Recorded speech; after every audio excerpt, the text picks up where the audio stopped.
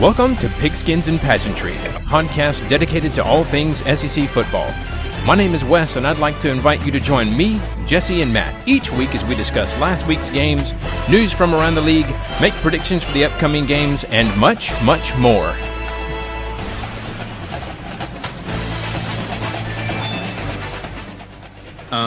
Did you hear that?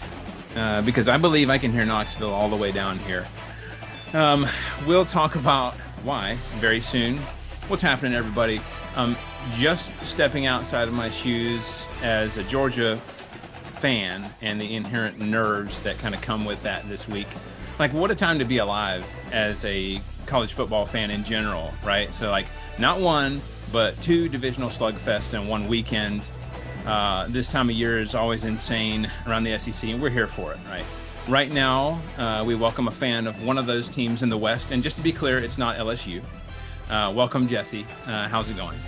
You know, I'm feeling good. It's been a restful bye week, something that was so needed, to calm the emotions, just to make me feel better. Had a lovely Halloween. So I'm here for it.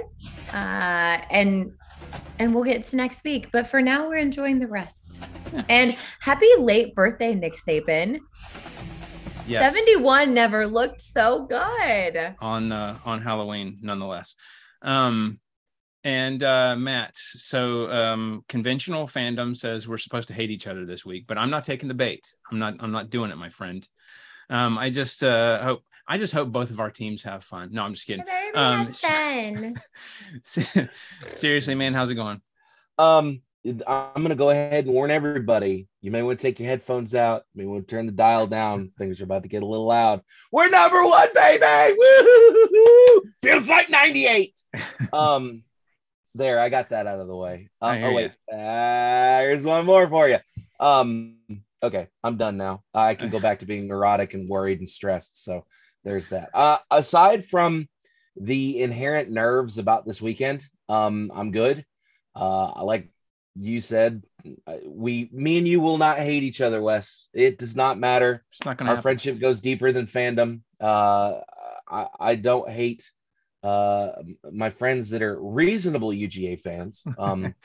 So I can let it slide for a week. For those who are not reasonable, the hate runs deep. Oh, listen, there is a deep well of hatred, vitriol, and all sorts of other descriptors of just. I'm not even gonna lie. You two are like the only two from the Tennessee and UGA fandom that I actually enjoy as people. Yeah. Well, I love it because, like, you know exactly who people are talking about. Like, you have the people who are the reasonable fans that you can get along with, but then everybody, you know that person in your head right off the bat. Person? Whatever. Just one? People. Yeah, you just have one? Multiples. I was allowing that person, this fictitious person, to fill many people's roles, whatever. Anyway, we're getting off track already. We are, sorry. Anyway, everybody's great. Yeah, no, it's that time of year. Let's talk about some of the games from last week. Always remember, if you ain't first, you're last. All right, let's talk about Arkansas at Auburn. Arkansas winning this one 41-27. Matt getting the point in this one. Arkansas only led 17-13 at halftime, but really poured it on, obviously, in the second half. Not going to belabor this one. Arkansas winning, getting back to winning football, and then Auburn kind of doing what they've been doing lately. Jesse, what are your takeaways? Yeah, my two takeaways just focus on Auburn for the most part. I mean, we look at the score and you kind of see what Arkansas was able to do. But the first one is there were just no second half adjustments. Auburn once again just folded in the second half after having a somewhat promising and competitive first half, and then didn't come out and do anything. Arkansas did almost everything in the second half. And it just looked like the Tigers were not controlling the line of scrimmage, and they lost energy, and the Razorbacks outscored Auburn 24-14 in the second half. So that's not a shock. It shouldn't be a shock to Tiger fans. It shouldn't be a shock to anybody in the SEC. And then my second one is just, if you look at where Auburn was this time last year and where they are this year, it's what we talk about, regression. There's so much regression from last season to this season. A season ago, it was Auburn who actually controlled both, lines of scrimmage on defense and on offense. And it was them who were scoring in the second half, running the ball effectively. And they didn't do that this time. The team is almost a shell of what they were. And I know we'll get into it in the news section, but now kids are transferring at a very high volume. And it looks like there's going to be a lot of turmoil down on the plains. For sure. Matt, your takeaways for this one? I thought that this game would be a little bit closer than it was. I feel like both these teams were pretty evenly matched, but like Jesse said, when you get outscored that much in the second half, it's kind of hard to win a football game. I think that talent-wise, both these teams are somewhat close, but I think it came down to coaching. And, we know Sam Pittman knows the X's and O's. He's taken a cellar dweller team that is the Razorbacks, and he's got them up to a level where they're able to compete and able to make some noise. And I think this is one of those situations where, Harsin finally got his number called. And I think I said it last week. I said, if this game turns into a rout and Auburn isn't able to haul the mail for this one, we may see Harsin packing up the U-Haul before the weekend's over. And granted, they waited till Monday, but it happened. So he had more of a trick than a treat Halloween. Yeah, it was pretty rough. And I don't think he's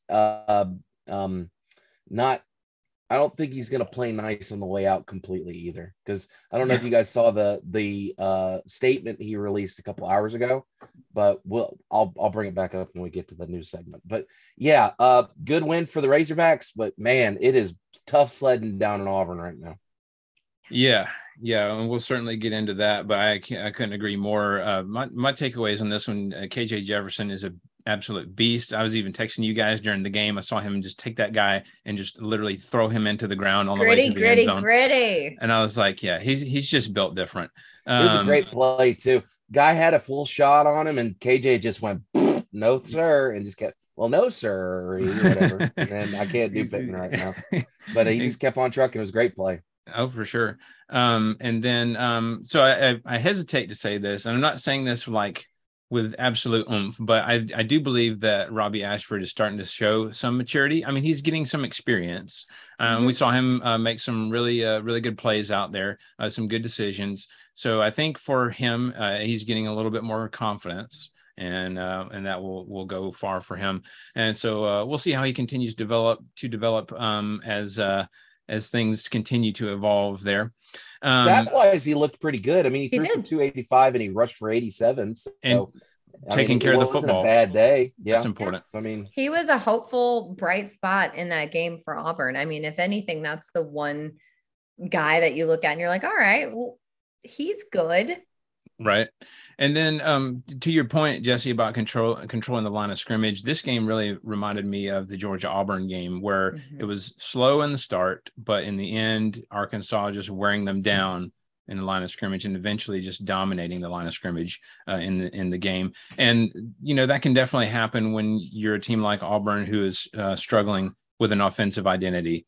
Because I mean, obviously, when you're not helping your defense out, eventually they're going to get winded, and it's just kind of a slow progression. So, anyway, more news to follow for Auburn. Let's go ahead and move to Florida against Georgia.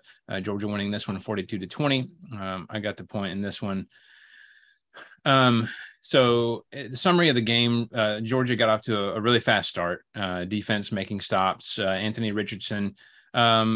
I guess you could say he was hampered by that hit. I mean, he definitely took a difficult or a hard hit at the beginning of the game and looked like he was in some pain. Now, how much did that affect him? I can't really say. When he scrambled, he looked to be effective. I just wonder how much of that was part of the game plan too, was try to make him be more of a pocket passer. I don't really know. All I'm saying is when he scrambled, he looked okay. The Dogs led 28-3 at half. And if you're from the state of Georgia, that score will always make you nervous. But true to form, Florida came out in the second half with a methodical drive to score.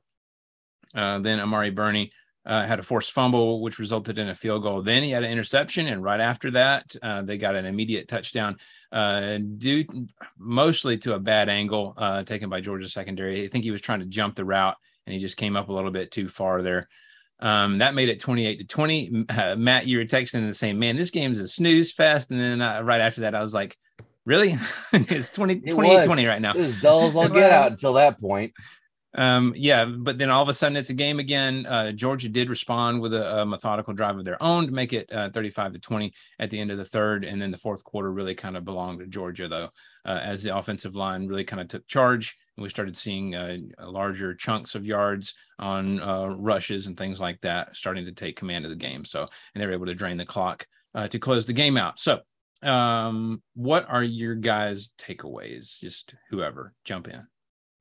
I mean, my first one is just that there's turnover troubles. I think we've seen it in a couple games when it comes to Georgia, but that's when they get really vulnerable, is when they stop taking care of the football, which is an obvious no brainer right there. But, when they played Kent State, it was the same sort of thing. They lost a turnover battle 3-1. And that was a very underwhelming win to a lower tier opponent. And then in their 26-22 win against Mizzou, which was a pretty hyped game when you're watching it, they needed fourth quarter rally to avoid that loss. And part of that was losing the turnover battle because it was 2-0 in the turnover battle. And then, same sort of thing here is the turnovers really started to cost them and give life to the Gators in the third quarter. And you just can't have that.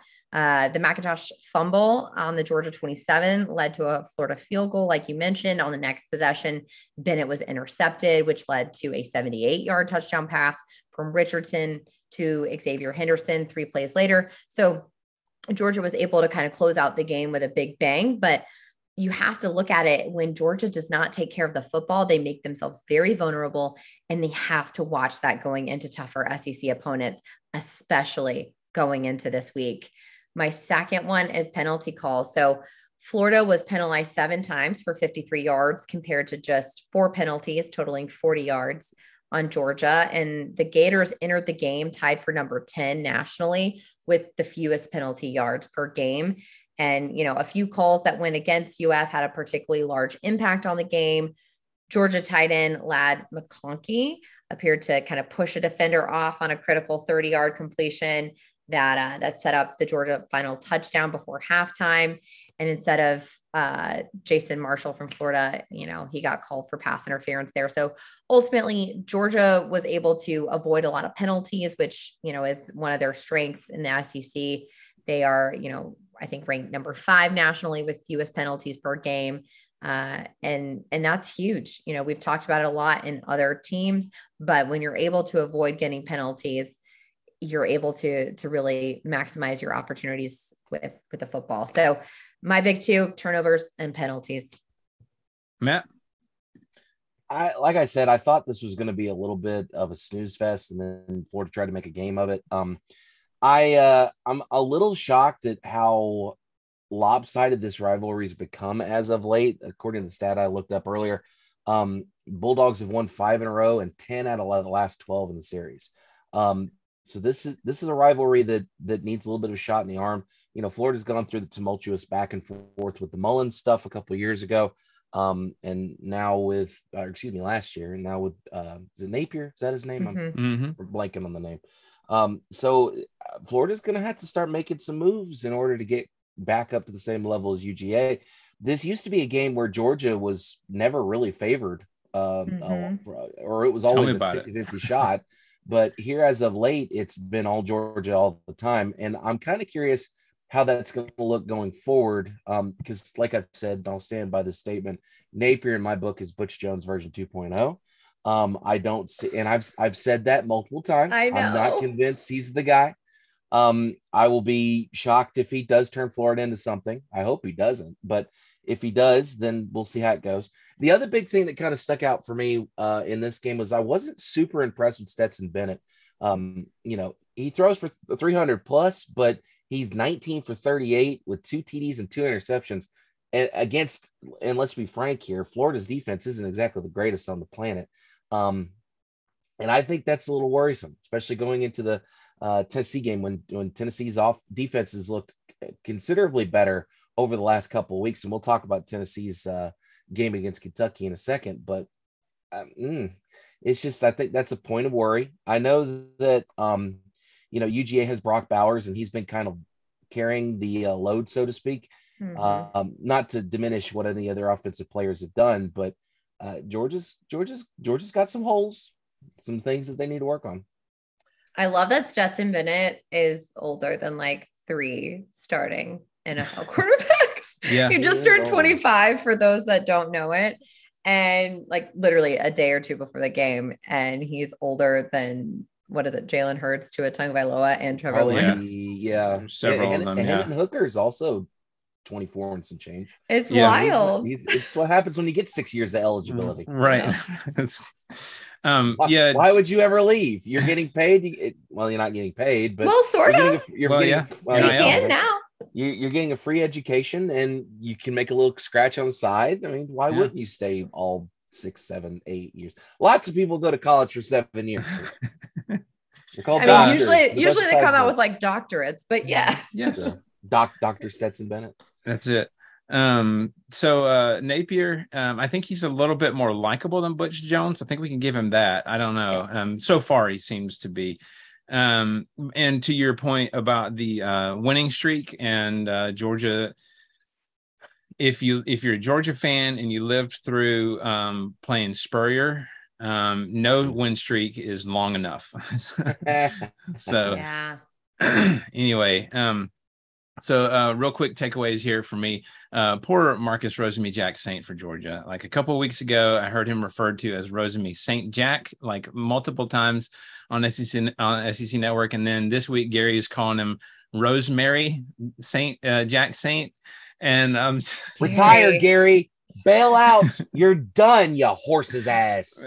And I get it. It's not exactly a conventional name, but it's just funny to just hear it just consistently mispronounced week in and week out. Quite literally his job to get it correct. He did something the other day. Quite literally. He did that during the Tennessee Bama game where he butchered somebody's name. I can't remember who it was, but probably multiple. I mean, I've done sports broadcasting, and I at least know to look at the paper before you say the kid's name. It ain't that hard. Look at the paper, and you know your assignment before you even get to town. Right. Just review. Right. That's literally the only game that they do. And one a week. Most colleges, when they give you a roster, there's a pronunciation guide on the roster. Yes. Well, right. Yeah. There's that. He's got no excuses. It's because Gary. Well, it is Gary. He's He'll literally. He's seen it. Georgia's defense, like you said, can't afford to take plays off against Tennessee like they did against Florida. We saw that multiple times. Now, I'm not saying they didn't play well, but there are some games when you can take 0 plays off and get away with it. Stetson Bennett got a little careless with a few throws. You guys have already said that. Just agreeing. I will say though, with his throws, there was about 3 passes where he hit dudes between the numbers and they just straight up dropped it. Yeah. So I think his stat line could have been a lot better. And those weren't short passes either. I'm talking like deep balls that were like perfect balls that they dropped. Anyway, so it is a little bit of a concern, but obviously we're going to have to prepare hard this week. So let's go ahead and get into Missouri at South Carolina. Mizzou. Have mercy. I know, right? Mizzou won this one 23-10. Nobody got the point because we all, this was one of those they lulled us to sleep, right? So this was the Mayor's Cup, as it has become known, since both of these schools are located in their respective Columbias. I guess that makes sense. Okay. Yes. So not the Battle of the Bear Barrel. Stupid. Okay. It's not, but apparently there is a tangible trophy, which, as Eli Drinkwitz said, give us a tangible trophy and the guys will play hard. So apparently that's what it takes. I don't know. Maybe they should play hard every day. I don't know. You would think, right? That's an odd statement. Drinky has to have his little things that he likes to throw out that are so cliche. We need a trophy. Yeah, he's a big tchotchke guy. Big tchotchke guy. Oh my god. Yes. I bet his office is covered in tchotchkes. Oh, you know it. He goes yard sailing on Saturdays. 1,000%. I guarantee you, he has a big sign in the back of his office that says "Live, Laugh, Love." I guarantee it. He got it from someone's garage sale. I promise. I guarantee it. I completely believe that. In this game, Mizzou got off to a fast start, leading 17-7 at half, and obviously that basically pretty much continued throughout the second half. Not a lot of changes there. Marshawn Lloyd, one of South Carolina's biggest playmakers, who we've talked about on this show before, especially last week, went down with an injury in this one. It appears to be a thigh bruise, though, and Shane Beamer says he should be fine. So Carolina fans can kind of rest a little bit easier in that. So what kind of takeaways do you guys have for this one? Matt, I'll let you go first. I had a feeling that Carolina was going to have a little bit of a letdown after their big win last week, and I was right. And this is exactly what I thought was going to happen. I thought that they would find a way to win this ball game because Missouri is not that great, but I guess the Gamecocks are going to do what they're going to do. I don't even know where to start to try and pull this thing apart. This was not a pretty game at all. I'm still trying to figure out what in the world anybody ever saw about in Spencer Rattler. Cat goes 20 for 30 for 171 and an INT. So not that great. Just not a fun game to watch. Gamecocks had barely over 200 yards offense. I mean, just it's just one of those things where you're just like, why did we rank them? Because they beat somebody? Okay, fine. But I knew the minute that game was over last week. I was like, you better watch out because they're gonna have a hangover game next week. And sure enough, they were hung over all right. 100%. Jesse?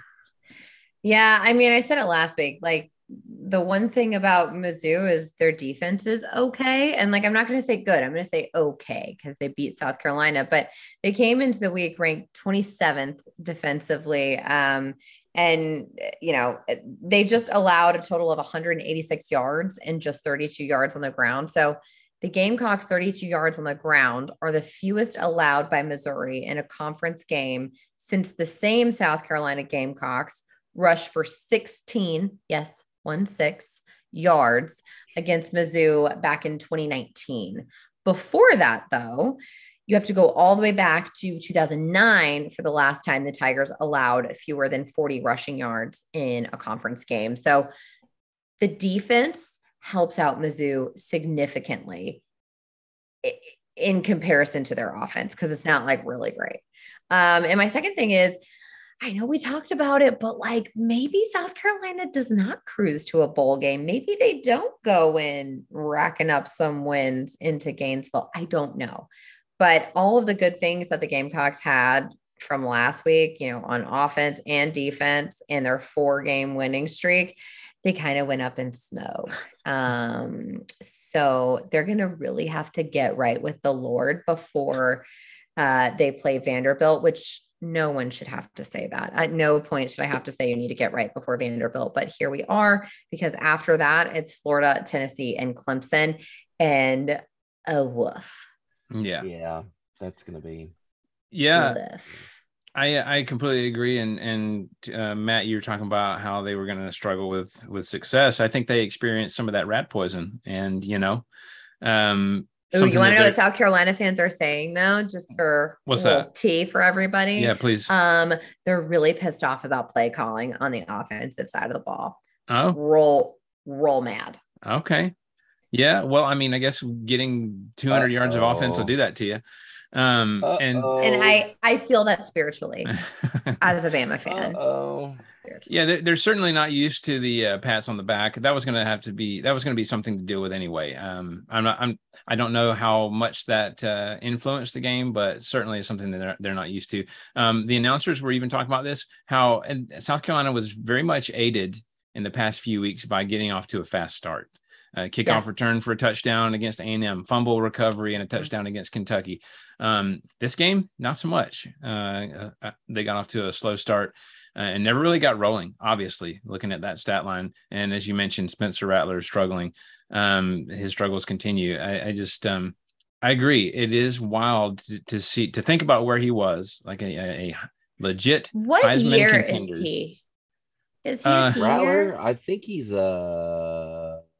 I don't remember. Of course, I guess everybody got an extra year, right? But, I'll look.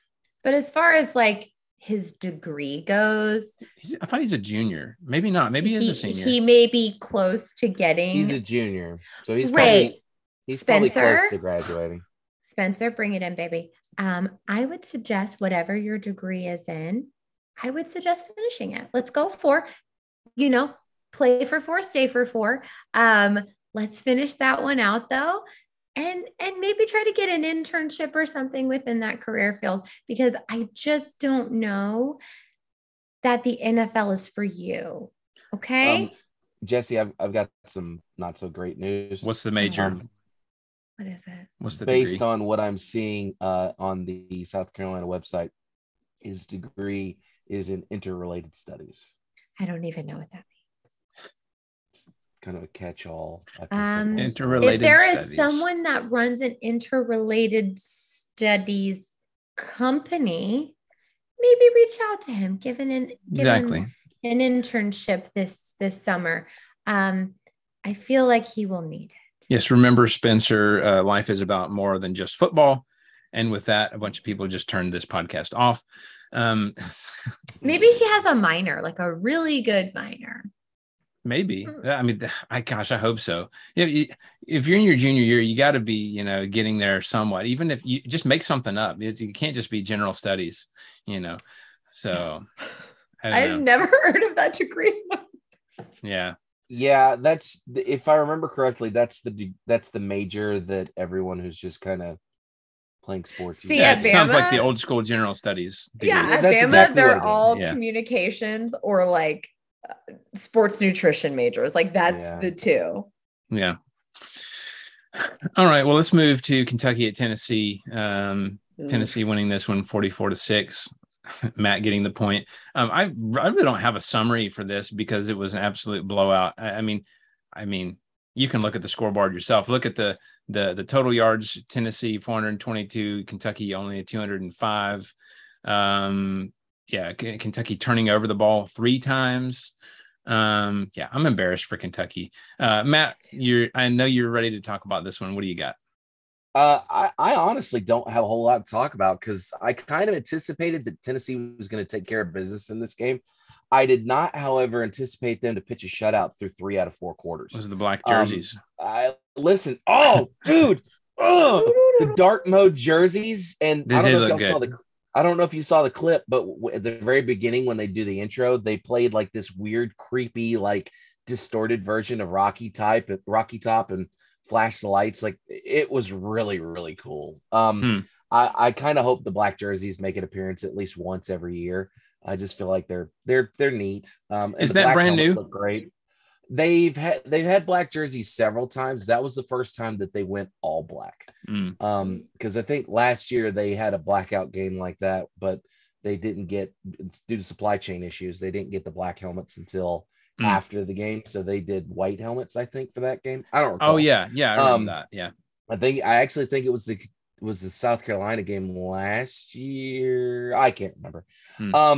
But yeah, I was anticipating this game to be a little closer than it was. I was expecting Will Levis to have a little bit better day than he did, and Will Levis got absolutely just demolished in this game. 16 for 27 for 98 yards and 3 interceptions. His draft stock had to have taken a serious hit based on that, because again, let's face facts here. This is a Tennessee team that is known for their offense, not their defense. Now, I will say the defense has improved since the Bama game. They have looked a lot better. Coaching has definitely come into key there. But man, Levis just was not able to get into a rhythm. They were putting a lot of pressure on him. I don't recall how many sacks there were in this game, but I think there were at least a couple of, there were definitely a lot of hurries. And there was definitely, let's see, we had 4 sacks total in that game. So it was pretty bad day for the Kentucky offensive line. And then the Tennessee offense doing what the Tennessee offense has done all season. Hendon Hooker goes off 19 for 25 for 245 yards and 3 TDs. No interceptions in this game. He's only thrown 1 on the whole season, and that was a little bit of a duck against Alabama. Jabari Small getting 50 plus yards, 78 yards in the game. Not his best night out, but still pretty good. Jalen Hyatt continuing to do Jalen Hyatt things. And I really legitimately think that the question should not be, is Tennessee going to win the Heisman this year? It should be, which Tennessee player is going to win the Heisman this year, because Jalen Hyatt's making a real big case. to be a Heisman contender. I think he should get an invite to New York, same as Hendon Hooker. Hendon Hooker obviously is favored right now, but that offense is just potent on a different level. I was not anticipating to do this to Kentucky, and they came out swinging. Granted, a little bit of a slow start to start off, but then they put up 20 points in the second quarter, and then they really didn't let go after that. So good win for the Big Orange to get some momentum going into next week against Georgia. And I don't have any complaints at this point. Josh Heupel could come to my house and kick my dog, and I'd be like, "Thank you, sir. Would you like to kick the other one?" I'm kidding, of course, but you get the point. Metaphorically. Yeah, metaphorically. Kick the And Jesse, what do you got? Yeah, I mean, my one call out of this game is, aside from the fact that it was boring, is UK's offensive play calling was bad. I mean, if you're a Kentucky fan, I'd be pretty pissed off. Their offensive coordinator, Rich Scangarello, I hope I'm saying that right. It's a great name. Yeah, Scangarello. He had an extra time to scan the film, an extra week to prepare for one of the worst passing defenses. And it didn't look like he took that time at all. There were way too many first down run plays that finished with either right at the line of scrimmage or maybe a yard or two gain. That was it. UT's weakness on defense was its secondary and passing defense, but Will Levis threw 13 times in the first half. And that can't happen. You've got to understand who you're playing and play to their weaknesses. And I mean, I get it. You're trying to run the clock, down. You're trying to run your own tempo, choose some of that clock, but they weren't putting together long drives. It wasn't working. And then it's like they came out in the second half and they were just gonna do the same thing. It was predictable offensively. And by the time Will Levis finally threw the ball more, the result was, already kind of set in stone for Tennessee. And the Vols DBs were prepared for it. They knew that potentially coming in to the second half that there was going to be some more throwing, and they were very much prepared for it, as seen by those two very easy interceptions. So if I'm a Kentucky fan, I'm pretty frustrated as far as the offensive calling in that game. But Tennessee did what Tennessee is going to do this year, apparently. And I agree with Matt. Will Levis's draft stock just went. Huge hit. Big hit, I think. Yeah. Well, by the way, something I want to also mention too, indication of how your offense doing is on third down efficiency. And in this game, Kentucky was 2 for 13 on third down. Yeah. I hate to see it. This is one of the worst losses in the Stoops era. This is bad. Yeah. 100% agree with that one. The difference between these two offenses was set up in such a way where if Kentucky was not able to do their methodical driving as they wanted to do, this was going to get out of hand very quickly. And so, they just weren't able to get anything going. And obviously the defense didn't help them out. Credit to Tennessee, though. They played out of their minds. Obviously the offense, as you said, is going to do what we kind of have expected them to do, but the defense is what surprised me this game. They just were just going crazy and playing incredible football on that side of the ball.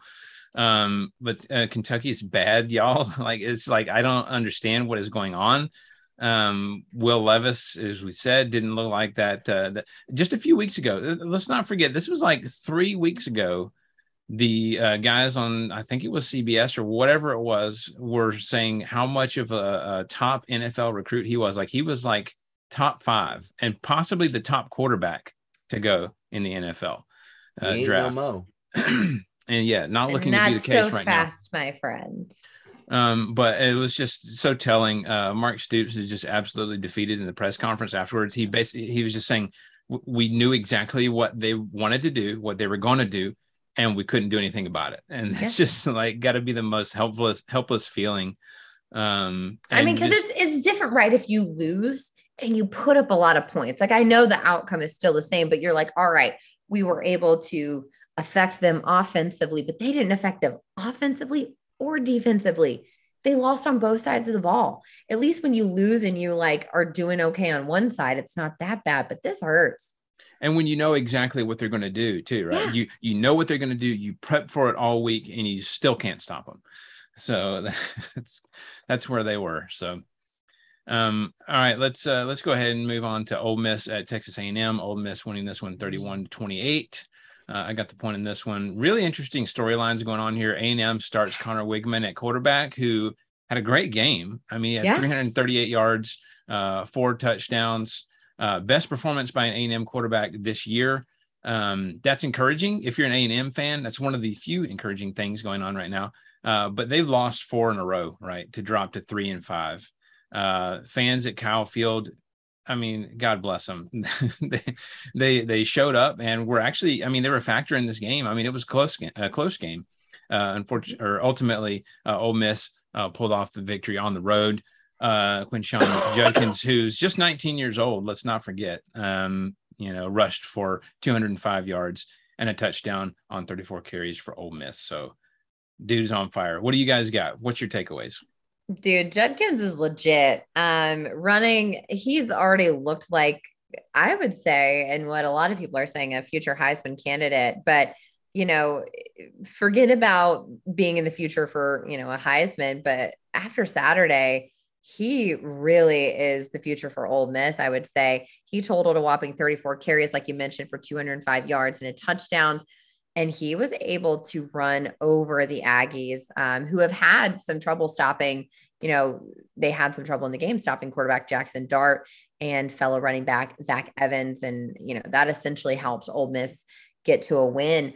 My second one is for Ole Miss. Consistency, to me, still remains an issue. Their offense has slowed down in multiple games this year. We've continued to talk about it. And no lead is necessarily safe in the SEC. And you just can't let up. You have to play 4 quarters. And I don't feel like Ole Miss has done that at all this year. They have not played a start to finish football game lights out.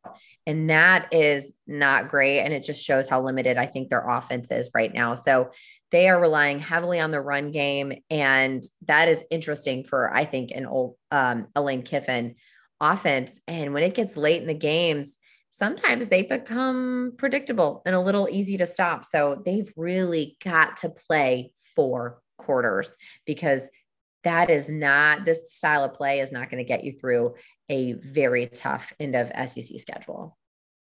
Absolutely. Matt? Yeah, Ole Miss was my pick to win the SEC West. And after this performance, I'm just like, I don't know if we can really lean on Lane at this point. This should have been a little bit more of a margin. I think Aggies almost came back on them there at the tail end. It's just a question of what's going on. And like Jesse said, inconsistency is an issue.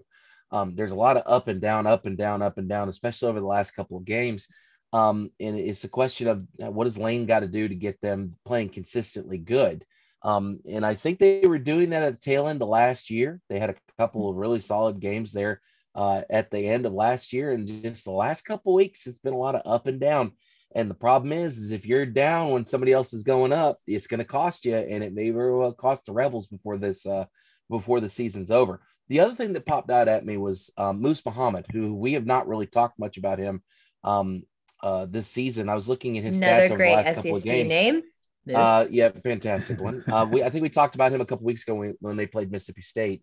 He was targeted 8 times, or he had 8 catches in this game for 112 yards, averaging 14 yards a catch, and he had a pretty good day. And I think that's someone that they're going to have to lean on going forward, because you got to have that downfield threat. You look at any of the teams in the SEC that are winning ball games, they've got those downfield threats. And I think that this is somebody that Jimbo's going to have to target a little bit more going forward. So almost got him, but Ole Miss is going to have to fix some of these issues going forward. Yeah, absolutely. The takeaways I got, A&M, whether you A&M fans like it or not, you're stuck with Jimbo, I think. So right now, if they got rid of him, they owe him $86 million if they fired him right now. That is the buyout right now. I don't know who Jimbo Fisher's agent is, but they I would be trying to get him to be my agent right now. If you're a college kid, hire that person. It's the it's the guy, I can't remember it, but it's the guy who's like the agent for all the big name coaches, and he gets them. Yeah. Oh, Anyway, is that Saban's agent too? He's really well known, and his name escapes me right now. Anyway, so $86 million if they fire him right now. And if I understood the graphic right, the only one whose buyout is higher is Kirby, who's I think his entire contract is like guaranteed right now. So it's like 102 million was his. So yeah, anyway, and then like I said earlier, Wigman is the future at A&M. I mean, like if you watched him play, he just looks different than any quarterback they've had this year. So I think, good things to come from him, and you have to be encouraged. One of the few encouraging moments for A&M fans has got to be watching him play. And then Lane had two zingers in the post-game interview on the field, as you guys probably saw. First one was that he felt their offense did really well against all those 5 stars. Wow, against all those 5 stars. Yeah. I love it. And then when asked what he was going to be for Halloween, he said, I don't know, maybe Jimbo's got a Joker outfit for me. Because apparently in the off season, I guess Jimbo said he compared, didn't he call Saban and Kiffin both? He said that they were clown acts or something like that. Uh-huh. So, and Lane came keeps out. Receipts now. Lane will keep a receipt. Lane is like a millennial girl. He has receipts. And he also came out and said, when somebody talks about you and your buddy Nick Saban and calls you guys like clowns, it was good to win this one. Yeah. So he and Nick have a common enemy, and that makes me really happy. And he's a grade A troll, and it's like it's going to be subtle. It's going to be well worded. It's like I think he probably like the day before he like rehearses these in the mirror. Like if this happens, this is what I'm going to say. That's brilliant. So, yeah. I mean, if I ever get in some sort of like petty Twitter battle and I can get my own Twitter team, I'm drafting Lane Kiffin for sure. No doubt. Oh man, just give him the phone. I'm not tweeting. Absolutely. He's doing it all. All right. So that does it for last week's games. Current pick'em standings. By the way, guys, I looked up who the agent for Jimbo is, and it's Jimmy Sexton is his name. Yep. Oh, Yep. He's represented a bunch of people, including like Sam Darnold, Phillip Rivers, Derrick Henry. He's also a University of Tennessee graduate. He was Reggie White's roommate in college. Oh wow! Who knew? Fun fact. I just learned that too. So. Fun SEC fact. Jimmy, if you want to come on the show, you just let us know. Yeah. I don't think Jimmy's listening to the podcast. He might. It doesn't strike me as the type. He's busy making stellar deals for lots and lots of money. Apparently. I'll come on the show in 2 years, guys. But in order to do it, he's trying to stay in tune with grassroots stuff. He's got to stay in tune. Anyway, all right. Current pick'em standings. I've got 32. Matt's got 24. Jesse has 16. Again, lots left to be played. And then obviously the values go up as the playoff games come and all that stuff, bowl games, etc. All right. Well, let's go ahead and get into something we've all been ready and excited to talk about, the news. Here's the news. All right, so before we get to the elephant in the room of the CFP rankings, let's talk about a few things that happened. Recently, Auburn hires Mississippi State's athletic director, John Cohen, to be their AD. Shortly thereafter, Auburn says see ya to Brian Harsin. Cadillac Williams announced as the interim head coach. Now, I know this has been a long time coming. We've all said Harsin is a dead man walking. We knew this was coming. But what I want to know from you guys is, who do you think is the best fit for Auburn? Just jump in. I would say personally, as a Bama fan, that's completely unbiased whatsoever about the state of Auburn. I think Bill O'Brien would be just like a really lovely hire. I knew it. And it's like a BOGO because it's Black Friday almost, probably. You can also get Pete Golding too. So like you get Bill O'Brien, we're going to throw in Pete Golding, have Adam. I think that's a really great fit for the system that you're currently working that loses. Is that your real answer? That's my I hope so answer. I honestly don't know. I don't know who is a good fit at Auburn. I think everyone is touting and screaming from the hilltops that it's going to be Deion Sanders. Like, we know that, right? Everybody is saying it now. Last week, and we know that coaches lie because that, they don't want to give away anything before it happens. yeah. But I will be the coach for the Miami Dolphins next year. Oh no, you won't. You're going to Alabama there, bud. But he said on game day that he had no intention. He loves what he's doing at Jackson State. He loves being able to coach and give the opportunity to athletes that would likely not have the opportunity at a D1 school. And he loves coaching them as people as well as players, whatever, blah, blah, blah, blah, blah. We've all heard it. That's all coach speak. It's total coach speak. I don't know. I truly don't. I think that's what they want. I'm sure they're going to throw a ton of money at him, but I also don't know Harson's buyout. So it's a lot. I read a stat the other day where between Harsin and his predecessor, they're paying about $54,000 a day in buyouts right now. Yeah, Auburn they is. spent a lot of money. He must have Jimmy Sexton as his agent. Oh, because they've not just fired Harsin, they've fired offensive coordinator Eric Kiesau. Yeah, the purge has kind of started down there. And the tight ends coach Brad Bettel. So there's been associate AD football chief of staff Brad Larondo and director of recruiting Darren Usher. So there's a lot that's happening at Auburn. It's going to be a complete restaff. I wonder if they've already got somebody in the pipe. They probably would think with them hiring an AD, surely they don't. But I don't know. I was going to ask you, what do you think, Matt? Who do you think is the best fit for Auburn? I honestly don't know. I think if I'm Auburn, I'm probably calling Lane Kiffin. And this would not be the first time that a Mississippi coach has left Mississippi to go to Auburn. Tommy Tuberville did the same thing in I think 93 or 94.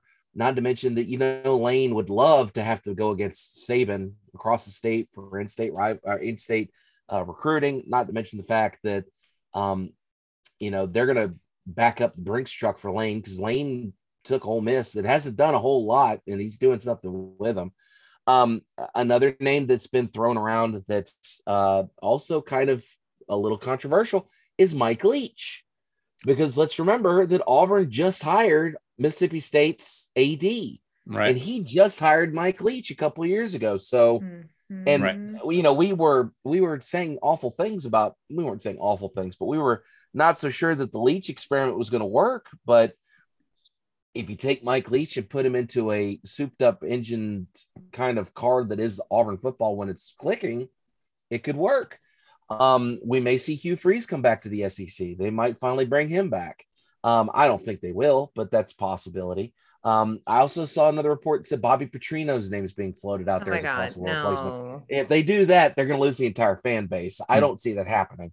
But, all I know is that for me, I don't want any of our assistant coaches taking that job. They need to stay in Knoxville for at least 3 or 4 more years. So maybe Matt Rule decides to come back to college. He might. That was another name. That was another name. I'm trying to think if there's any other NFL coaches that might come out of the woodwork. That's the thing. It's tough to know. I think we've pretty much said almost all of them. There might have been 1 or 2 other names that were mentioned. I mean, right now the top contenders are Deion Sanders, and I've seen it. Urban Meyer, Hugh Freeze, Jamie Chadwell from Coastal Carolina, who's their head coach, Matt Rule, and Lane Kiffin. Those are the top ones that are being thrown out right now. Matt Campbell out of Iowa State's also being looked at as well, from what I've heard. Todd Monken, there you go, Wes. You might lose your offensive coordinator. Is also another name I've seen floated out there as well. There's so many angles they could take with this. I personally think that Auburn's going to do everything they can to try to get Deion or Lane. I think they're going to try and bring one of those two in, but I don't know if they're going to be able to get them. Well, I don't know if Deion's going to be willing to give up what he's built at Jackson State in order to get to Auburn. That's the thing. And the only thing I can think is just an insane amount of money might get him to He doesn't leave. need money though. He's been making multi-millions of dollars since the 90s. Like, homeboy ain't hurting for money. Yeah, and he's getting all these incredible athletes to come down there. They got the number 1 overall recruit in last year's class. Yeah. And not to mention all these transfers coming from other schools as well. So he's getting all sorts of endorsements and stuff. He's doing Affleck commercials with Nick Saban, for God's sake. He doesn't have to go to a premier program to get Auburn. I do hear that OJ Simpson is out of prison. I don't know what the terms are for his release, but he's out of prison. Awful idea. Oh man, no, Urban Meyer is already the villain. That would be perfect. A perfect story. I don't know who's the perfect fit for Auburn right now. But it's going to be someone we don't know. It's going to be like a Billy Napier hire where we're like, wait, what? Yeah, I sure hope they make a splash with this, because here's the thing. I personally, when I was a kid, I was always big into Auburn. That was in the 90s when they were clicking along pretty well. The Tuberville years were decent. I don't make that face.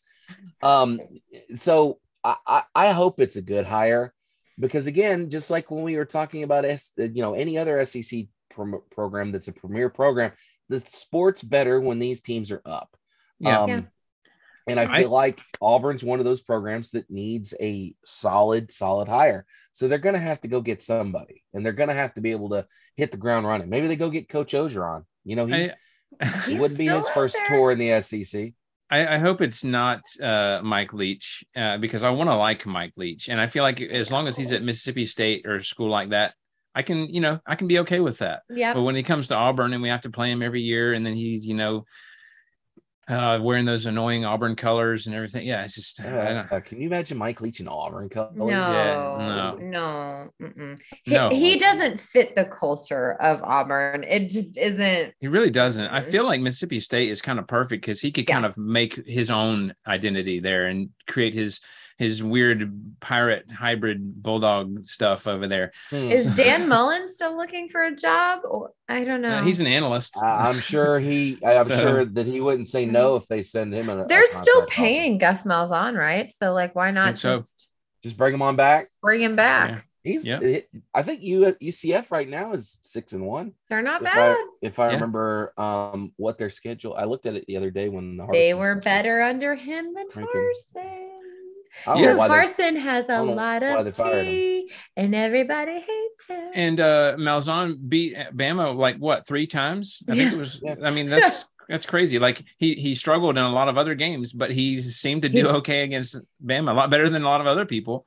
So yep. And we've already seen Derek Mason tweets about things that were said between Harsin and Mason. We've seen I've seen a bunch of memes that's like Brian Harsin, it's like, what are you going to do now that you're out of Auburn? And then it just shows the woman that he was supposedly involved with. And who liked the tweet comparing him saying that he was the worst coach in Auburn history, which is funny. That a lot going on there. I mean, Gus is 15-6 at UCF. Yeah. I don't see what you're already paying the man. Just bring him back. Yeah. Where his checks go. You have the direct deposit. If I was him, I might be satisfied. I mean, he's getting paid a lot to be down there, and it's got to be way less pressure than Auburn. Yeah. I mean, UCF has got expectations, I know, but it can't be the same, right? But we can't say there's going to be one name that they will not go get. What is that? Butch Jones. Yes, he's still getting people coffee somewhere, right? No, I don't know. No, he's actually the head coach at Arkansas State. Because he's head coach. Yeah. Another fun question though is not just who do you think is the best fit, but who's 1-5, by the way. Go ahead, Wes. But who wants the Auburn job right now, right? I mean, after what they did to Harsin after 2 years, not even 2 years, but the thing with that is, though, I think that was just kind of a perfect storm type of thing, though. We say that, he was going to be gone, but really the main cause behind that was, I think, because obviously the AD who hired him not there anymore, and then this new guy coming in, they're going to want him to make his own hire and stuff like that. So it just sort of makes sense. I don't know that. I mean, yes, but also. The frustrating thing with Auburn is you look at last year, they were able to almost put Alabama out. I mean, almost. And The last 5 games were that for Auburn. They really have the talent. That's the frustrating thing is they have the talent. And we talked about it when we were talking about the past games. They've regressed. Mm-hmm. You have talent coming in. It's a premier program. You're able to recruit. You're able to get really good talent. And then all of a sudden they just can't perform. That doesn't make sense. That's a coaching call. And yes, it's probably the coordinators to some extent, but as a head coach, you have to get your coordinators in check. And that's why they're just completely cleaning house. I don't blame the AD for going in and cleaning house because the program is not doing well.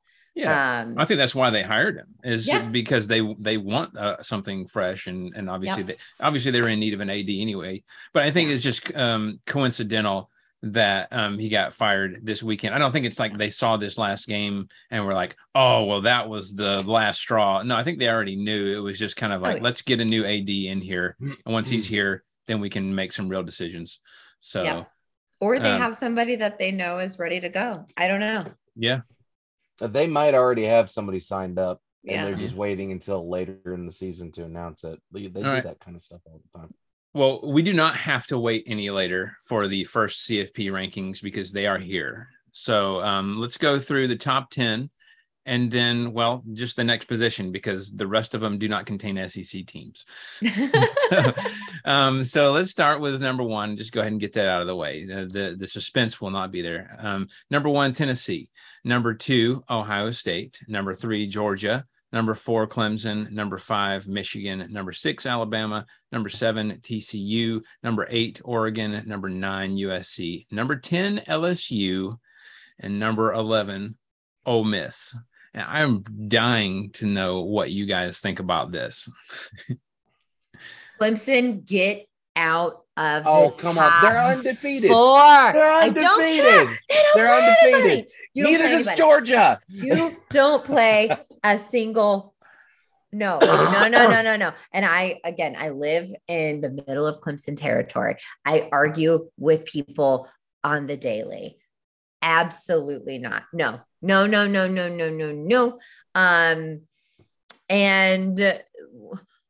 LSU, I'm not saying I disagree. I'm just from the beginning of the season to now, I'm just very like, how did we get here?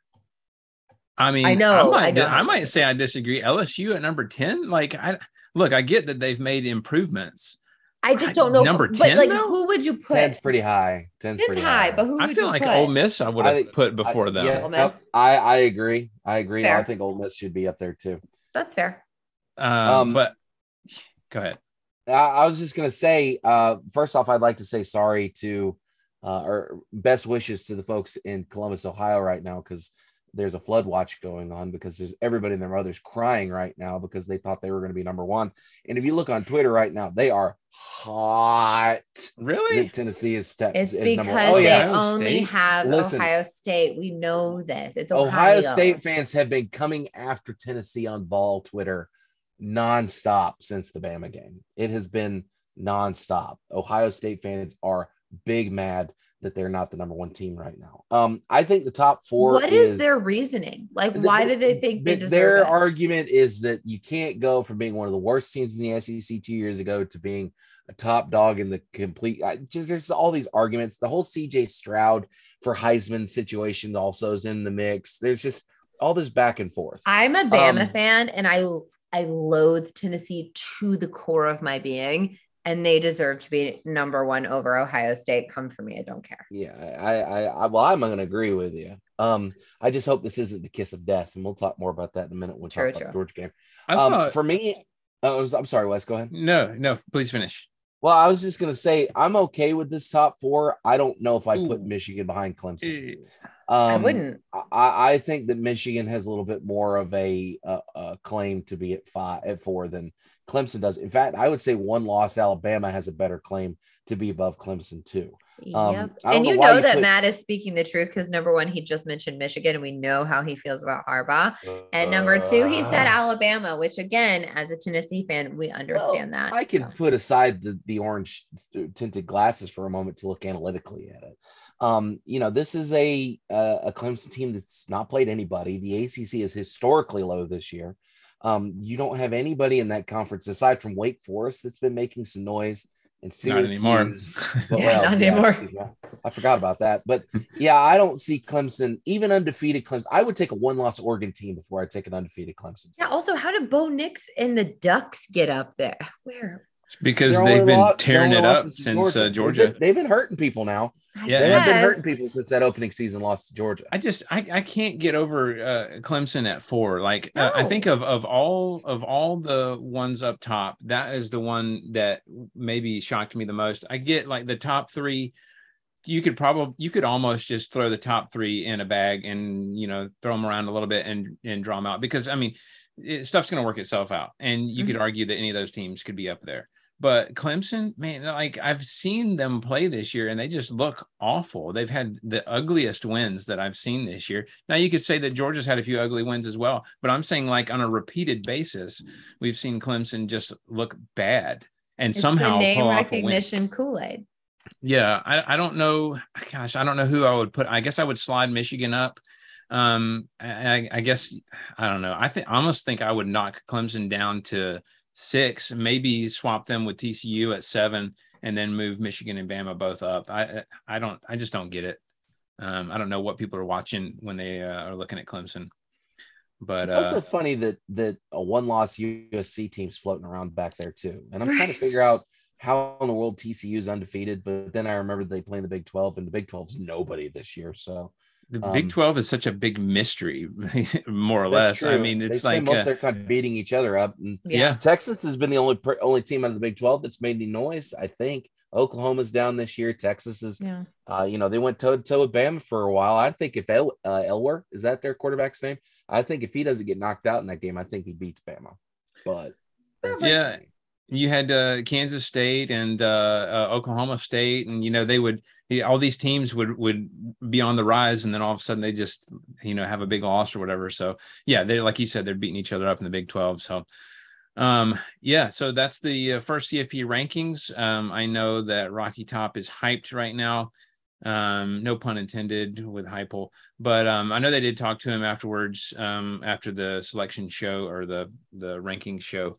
And, he's basically just talking to his guys and saying, hey, no matter what, we'll just, we're just going to continue business as usual. It's not going to, and I know that's what the coaches are supposed to say, right? You gotta say that, but we'll see. We'll see how things work out. Easier said than done. All right. Well, let's go ahead and get into them. Let's go ahead and talk about the upcoming games. Ladies and gentlemen, let's get ready to rumble! All right. Well, the first game of the day, we have Kentucky at 5-3, 2-3 in the SEC at Missouri, 4-4, 2-3 in the SEC. That's noon on the SEC Network. As we mentioned, obviously Kentucky coming off of a demoralizing loss, which is interesting. I think that we've kind of thought of Kentucky, especially as we've talked about them on this show, how they've kind of stepped into upper mid tier, maybe not top tier, but maybe a kind of upper mid. But one could argue that they're back to just mid tier, almost on the verge of maybe going to bottom tier at this point after the last performance. So I don't know. What are your predictions, Jesse? What do you got for this one?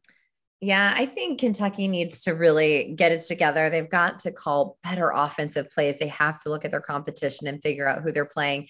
But oddly enough, even looking at just their records, these teams are, I hate to say it, pretty evenly matched at this point. So I'm going to pick Kentucky by a very small margin. I'm picking the Wildcats 28-24. All right, Matt, what you got? I think this is going to be Kentucky's bounce back game. This Kentucky team can go. They just had a really bad night against Tennessee. And to be fair, they were fighting outside their weight limit a little bit, I think. I think this is going to be Will Levis bouncing back, going to get some of that NFL stock back a little bit to this weekend. And although Vegas is only favoring the Cats by 2, I think they beat that spread. So I'm going to take Kentucky 33-14. I don't think Missouri is going to be able to keep up. All right. So Mizzou's actually, this is so weird to say, they've actually looked pretty decent in a few games this year. Especially on the defensive side of the ball, I feel like they've really kind of held their own at times. Defense is okay. Yeah, defense is okay. That's the title of the episode. Defense is okay. They're at home. And I think Kentucky's reeling from that embarrassing loss. I got Mizzou winning this one 24-21. All right. Next is Florida. I did not see you picking Missouri, Wes. I did not. Yeah, No. it pains me, but I don't know. I just got a feeling. Florida at 4-4, at 1-4 in the SEC at Texas A&M, 3-5, 1-4 in the SEC. That is noon on ESPN. Florida's lost 2 games in a row, and A&M has lost a whopping 4 in a row. So both teams desperately trying to get back in the win column here. So I assume we'll see Connor Wigman start again. I mean, that seems to be the logical thing. Jesse, what is your prediction for Florida at A&M? This is a tough one. I think if it were a night game in Kyle Field, I might pick it a little bit differently. But after the performance against Georgia, I think despite that it was a loss, that Florida is feeling a little bit encouraged. So I'm going to go with the Gators in another close one. And apparently I'm just choosing the score across the board, but picking the Gators 28-24. All right, Matt. Yeah, I'm going to go ahead and break from what Jesse said. I think A&M is going to win this ball game. They need a win. And I think Jimbo realizes they've got to get a conference win. And I think Florida's probably going to provide the best opportunity for that. So I'm going to go ahead and say A&M wins this thing 28-21. All right. Yeah, this is a game between 2 struggling teams. We already talked about that. I think Florida's got better players at some of the skill positions, such as Richardson. Obviously, I think he's pretty good. But let's not sell Wigman short as he continues on the job training, so to speak.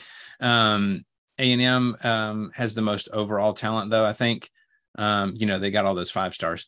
So I think they win an overall sloppy game. I got A&M winning this one 31-24.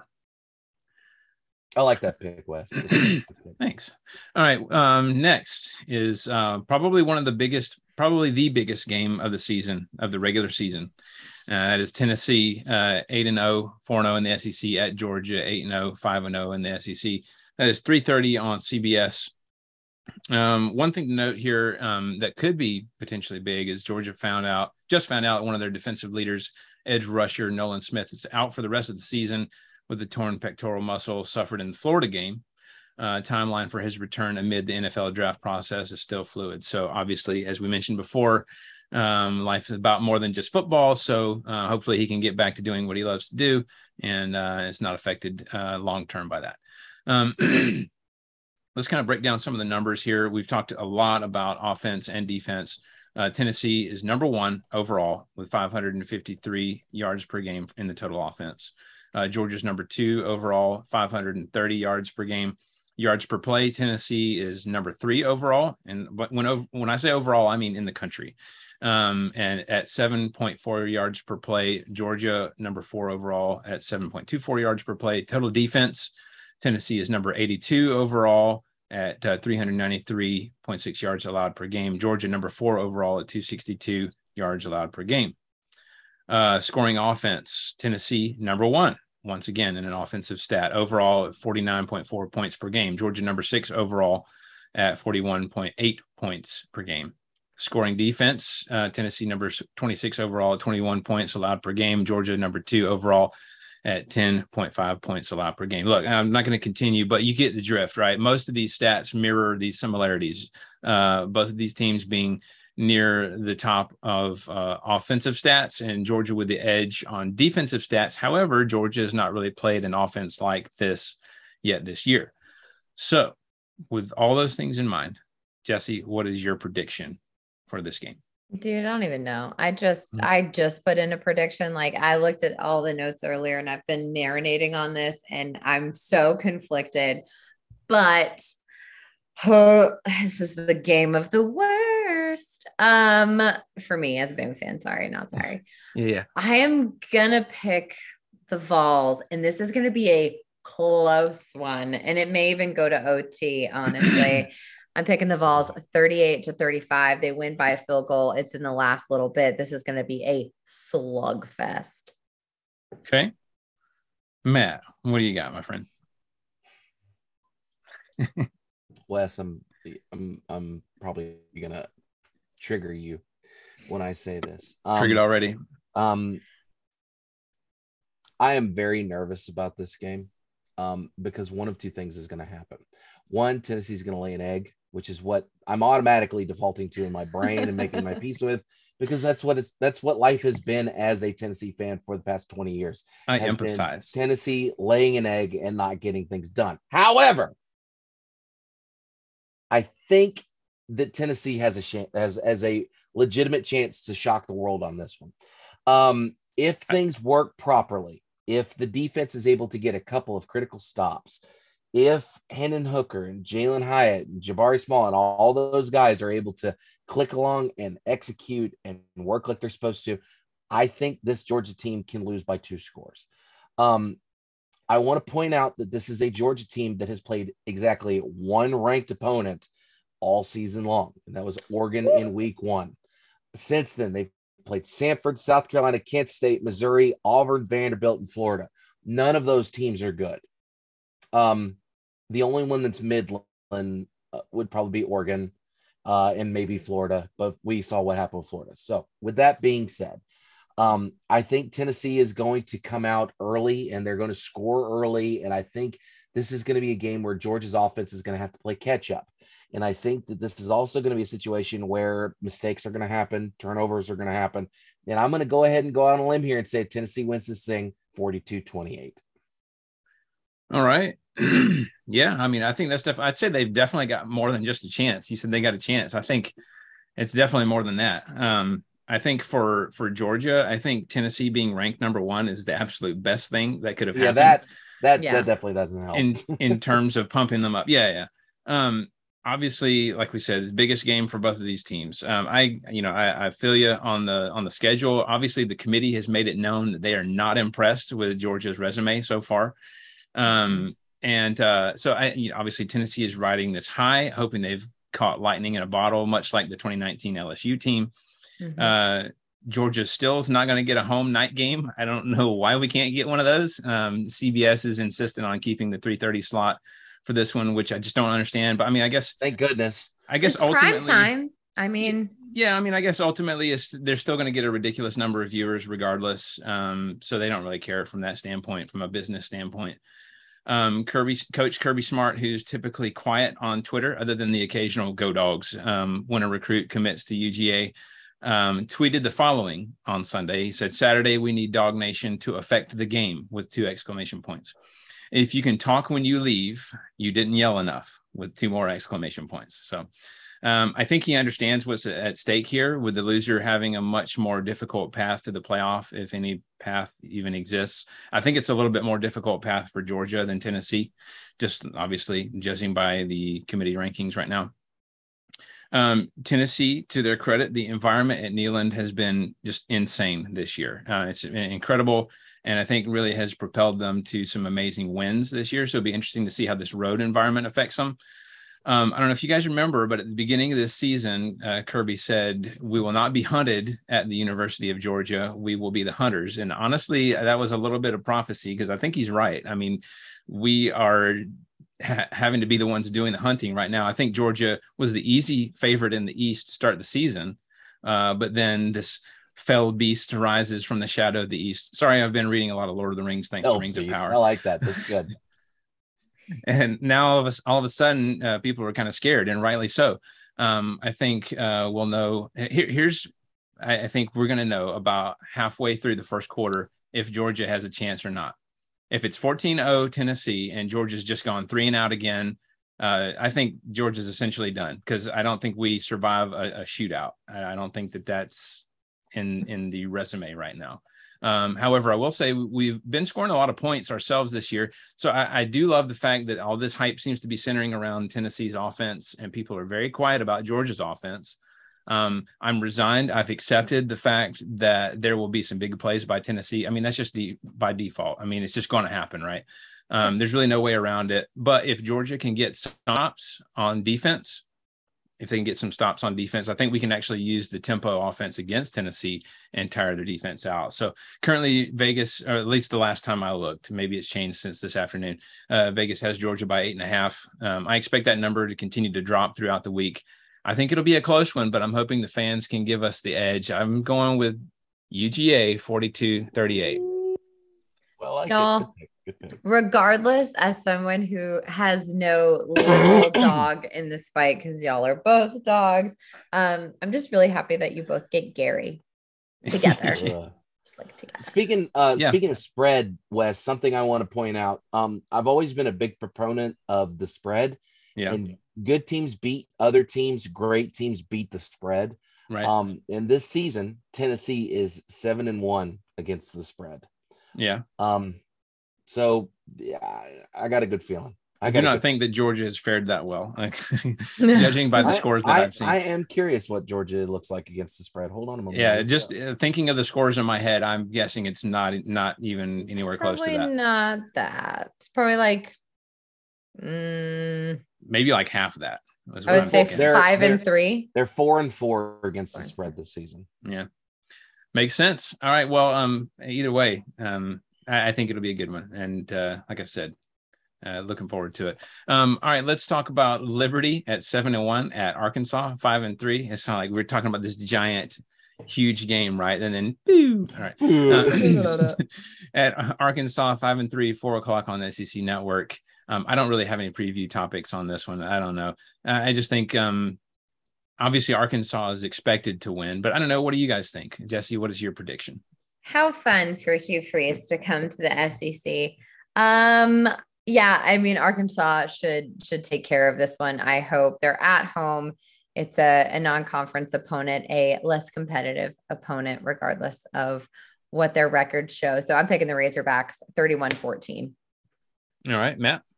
This is a 7-1 Liberty team. Their only loss this season is a 37-36 loss to ranked number 19 Wake Forest. We know Hugh Freeze is a good football coach. He makes some questionable decisions when it comes to things burner phones, the cell phones. But I think this game's going to be a little bit closer than people are ready for. I think Arkansas probably got a little bit overinflated at the beginning of the season. We're starting to see those nicks in the armor, so to speak. So I think Liberty's going to give them a little bit of a scare, but Arkansas is going to come out on top. I'm going to say Arkansas wins this thing 20-10. I tend to kind of agree with you, Matt. I think we see a close game at half, but then kind of depth becomes an issue for Liberty in the second half. I got Arkansas winning this one 38-24.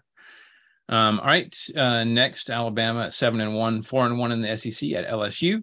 6-2, 4-1 in the SEC, 7:00 on ESPN. As I said before, just like as a fan of college football, right? Like what an awesome day of games with Battle for the East at 3:30, Battle for the West, or at least one of them, because potentially more battles for the West are forthcoming at 7:00. So Jesse, what are your thoughts? What is your prediction on Bama at LSU? I don't like playing in Death Valley at night, but here we are.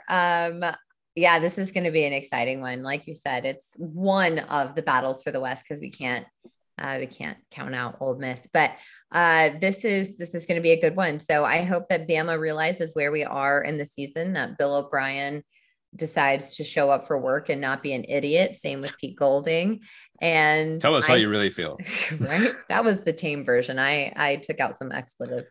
But I think the tide rolls into Baton Rouge and I'm picking Bama 31-21. But I do think going into half, it's going to be a close one. All right. Matt, what do you think? I think that this Tennessee's played both these teams. Bama took Tennessee to the final second. LSU didn't really stand a chance against Tennessee. Just based off of what I saw out of both those teams, I'm going to have to pick Bama. I think Bama wins this thing. It's wide open. Bama wins 34-20. I think this is where LSU gets thrown back out of the top 10 as far as CFP goes. Okay.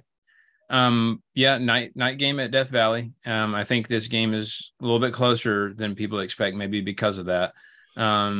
Expect the crowd to affect the game, I think, and Bama commits a lot of penalties. We've seen that before where that can be a factor, especially in hostile road situations. I think they overcome those, however, and win a close one. Bama winning 31-24. All right. Next, South Carolina at 5-3, 2-3 in the SEC. At Vanderbilt, 3-5, 0-4 in the SEC. At 7:30 on SEC Network. Two teams that are hard to figure out. Both teams seem to be on the rise in their respective sense, with Carolina being further along on that ascent, I think. But they both seem to take unexpected steps back. Jesse, what's your prediction for South Carolina at Vanderbilt? Honestly, I went back and forth on this one. Who could say? I mean, who could say? I'm gonna pick the Gamecocks, but I'm not confident in this pick at all. But I'm gonna pick them 28-21. But Vandy could very well win their first SEC game. Matt, I'm gonna pick South Carolina. I think Vandy's got it. I think this is a Carolina team that did not look good last week. I think they're still probably going to be trying to get over that A&M hangover. I like Vanderbilt here. I think Vanderbilt wins 21-20. All right. Yeah, I think this is one of those weird ones. It's like a quiet night game in Nashville, right? South Carolina's, they got to be careful not to underestimate Vandy, but I think a loss last week will kind of help their focus a little bit. I'm going to South Carolina. How about, 31-21. All right. And then finally, Auburn at 3-5, 1-4 in the SEC at Mississippi State, 5-3, 2-3 in the SEC, 7:30 on ESPN2. So does Cadillac Williams get one of those feel-good wins, which by default means that Mike Leach manages to lose one of those games he should lose that we've kind of talked about before? Also interesting undertones to this game as Mississippi State's AD was just hired away by Auburn. Is he going to try to bring Leach over? I don't know. Jesse, what do you think? What are your predictions? Yeah, on this one, I think with all of the players kind of having what I assume their head out of the game, looking into the transfer portal, there's a lot of turmoil down on the plains right now, and it's in Starkville. So I'm going to pick Mississippi State on this one. I think they cruise on by Auburn 31-13. Okay. Matt, what do you got? Yeah, I don't see Auburn getting this one out. So you're going to Mississippi State winning. I don't think that Mississippi State's going to beat the spread, though. Spread on this game right now is 13, and I don't see that happening. So I'm going to say Mississippi State wins 26-17. Okay.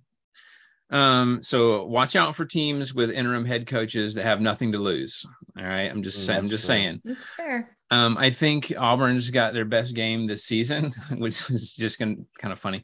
I think they're playing inspired football under Cadillac Williams, and they get a win here, an unexpected win, 28-24. So how could you not under someone named Cadillac? Right. I don't know. So obviously we've talked about these. What's the game to watch this week? What do you guys think? It's Georgia, Tennessee. Yeah. Well, I wasn't going to assume. I know obviously LSU, Bama is big. I understand. So. It is. It's a big one for the West. And as a Bama fan and as an LSU fan, you're keyed in on that one. But I think nationally, everyone's looking at Georgia, Tennessee, because that is truly going to tell you who's number one. Yeah, and I think in the poll that means nothing. I think AP poll. This is only like the third time in the history of the AP poll. I think that teams 1 and 2, which in the AP Georgia and Tennessee are 1 and 2, have played each other. So that it just doesn't happen. Careful in those games; they will break your heart. Yes. Yeah. So all right. Was there? Never cleared out the stadium as fast as I did on that one. Yeah, I could imagine. So, all right. Well, hey, that does it for the upcoming games, and that does it for this episode, because just talking about those things alone was enough to pack it full. So if you guys would like to contact us, please do so. Email us at pigskinsandpeasantry@gmail.com. We are at Pigskins and Peasantry on TikTok, Instagram, and Facebook. On Twitter, we are at PPSCC Podcast. Don't forget, we are available for download on iTunes, Spotify, Stitcher, TuneIn Radio, and other podcasting apps for iPhone, Android, and other operating systems. We're at Amazon Music, iHeartRadio, all that good stuff. Please check us out. If you enjoyed the show, please subscribe and review. Give us 5 stars. We'd love that. Increase our visibility, and we greatly appreciate that. So, hey, lots of really exciting games coming up. I'm excited for them. Yes, I am nervous as a Georgia fan, but also just as a college football fan, I'm excited to watch this weekend. So, hey, this is Wes. Until next time, go Dogs. Y'all, we had a restful week, but let's honor our Lord and Savior, Nick Saban, after his birthday, and let's cruise on into Baton Rouge and beat those Tigers. Roll Tide. Lord, I see what other people have, and I want that for me. Come on, Vols. We got to do this. It's the perfect opportunity. So go Tennessee. Hand it Heisman for Hooker or Hooker for Heisman. Botched. I screw that. Hooker for Heisman. Oh, that speaking of Hugh Freeze. Oh gosh, I love it.